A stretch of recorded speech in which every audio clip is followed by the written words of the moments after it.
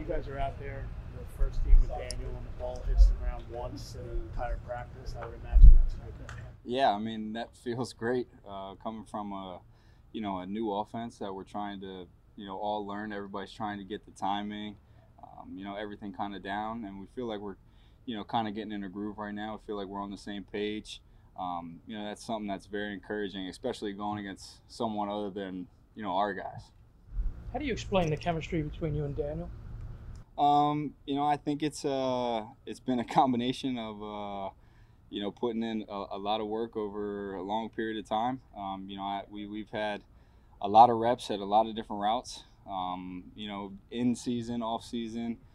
So I think he knows where I'm going to be. I know where he wants me to be. And I think it's not perfect, but we're doing some pretty good things, and I think we're going to continue to try to improve it and go out there every day and keep refining our craft. Did you tell early on that things were clicking in terms of the timing between the quarterbacks and the receivers? Yeah, I mean, I felt from that first period, the first 7-on-7 period, felt really good about how we started. And Dave's always talks about starting fast. I feel like we kicked off practice with a good period, and that kind of kick-started us throughout the whole practice. So it was a good thing to see as an offense. Do you notice sometimes that the ball's not hitting the ground? I didn't really notice it when I was out there. I know the first 7-on-7 period was pretty good. I didn't see anything on the ground there, and guys were excited about that. Like I said, starting fast is huge because I think it gives you momentum throughout practice and throughout the game. So it's definitely very encouraging to see that. So try to carry that over to the game on Sunday. What were y'all talking about in the receiver room before this? Like going into it, you're going to go up against the Sauce Gardner. You've heard, people talk about the Giants receivers not doing enough. Like, what was the message you guys were talking about in the meeting room before you stepped? I mean, obviously, it's there's a little bit. Things are a little bit different when you're going against another team. It's not just going against a Dory or A-Rob or a Darnay or something like that. We're going against new guys. So, obviously you want to put your best foot forward. There's a little bit of more adrenaline or something. So, in meetings, we were pretty hyped up. We had music going in the meetings, everything. So guys were excited about it. And I think we kept that energy throughout the whole practice. So, we did a good job feeding off each other. I know we had some guys limited today, and they were, really giving us, motivation, like keep going. So it was awesome to see all of us pushing each other, and I think we all really have a really good relationship in that room. So it was exciting to see that today at practice. What did you think of Sauce Gardner? Number one. Yeah, I think he's a good player. I think he's he's got very good length, which is good as a corner. Something that's really hard to find when you move that well as a big corner. So I think he's going to be a really good player in this league. So I was excited for the matchup today.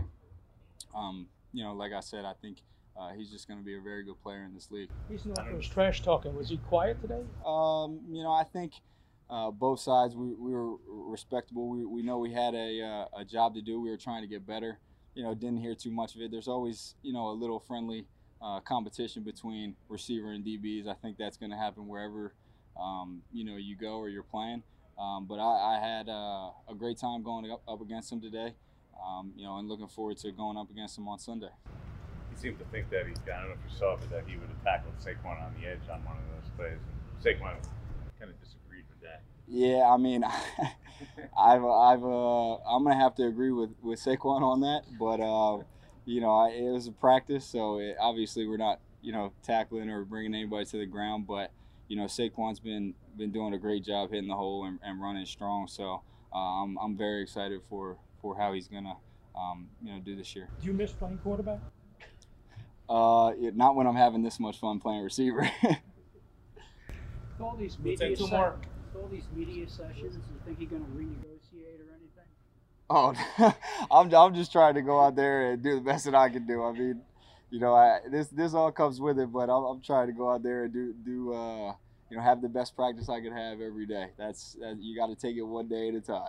David, when you guys do this extra work after practice, pretty much every day, like what kind of conversations are you having with Daniel? And like you're working on this different red zone. He's kind of looks like he's showing you where he wants the ball, maybe. But what's Yeah, I mean, I think it's all just it's timing and it's reps and it's things that I think we're just trying to continue to develop our game, because I think most of it is just DJ seeing what we're gonna do, us knowing where the ball is gonna be, because I think if you can get those different things, obviously in the red zone everything gets tighter. So if you can get on the same page in the red zone, which is really what we're trying to work on there after practice, I think it'll be a huge weapon for our offense.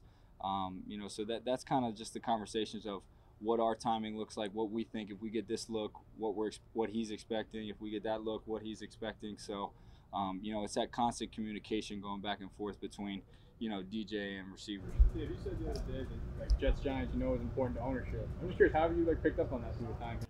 Over the fourth year I've been here, I know it's I guess a rivalry between New York and everything. So I kind of just can sense that it means a little something. We play them every year in the preseason, so we take a lot of pride in going out there, and we want to win this weekend.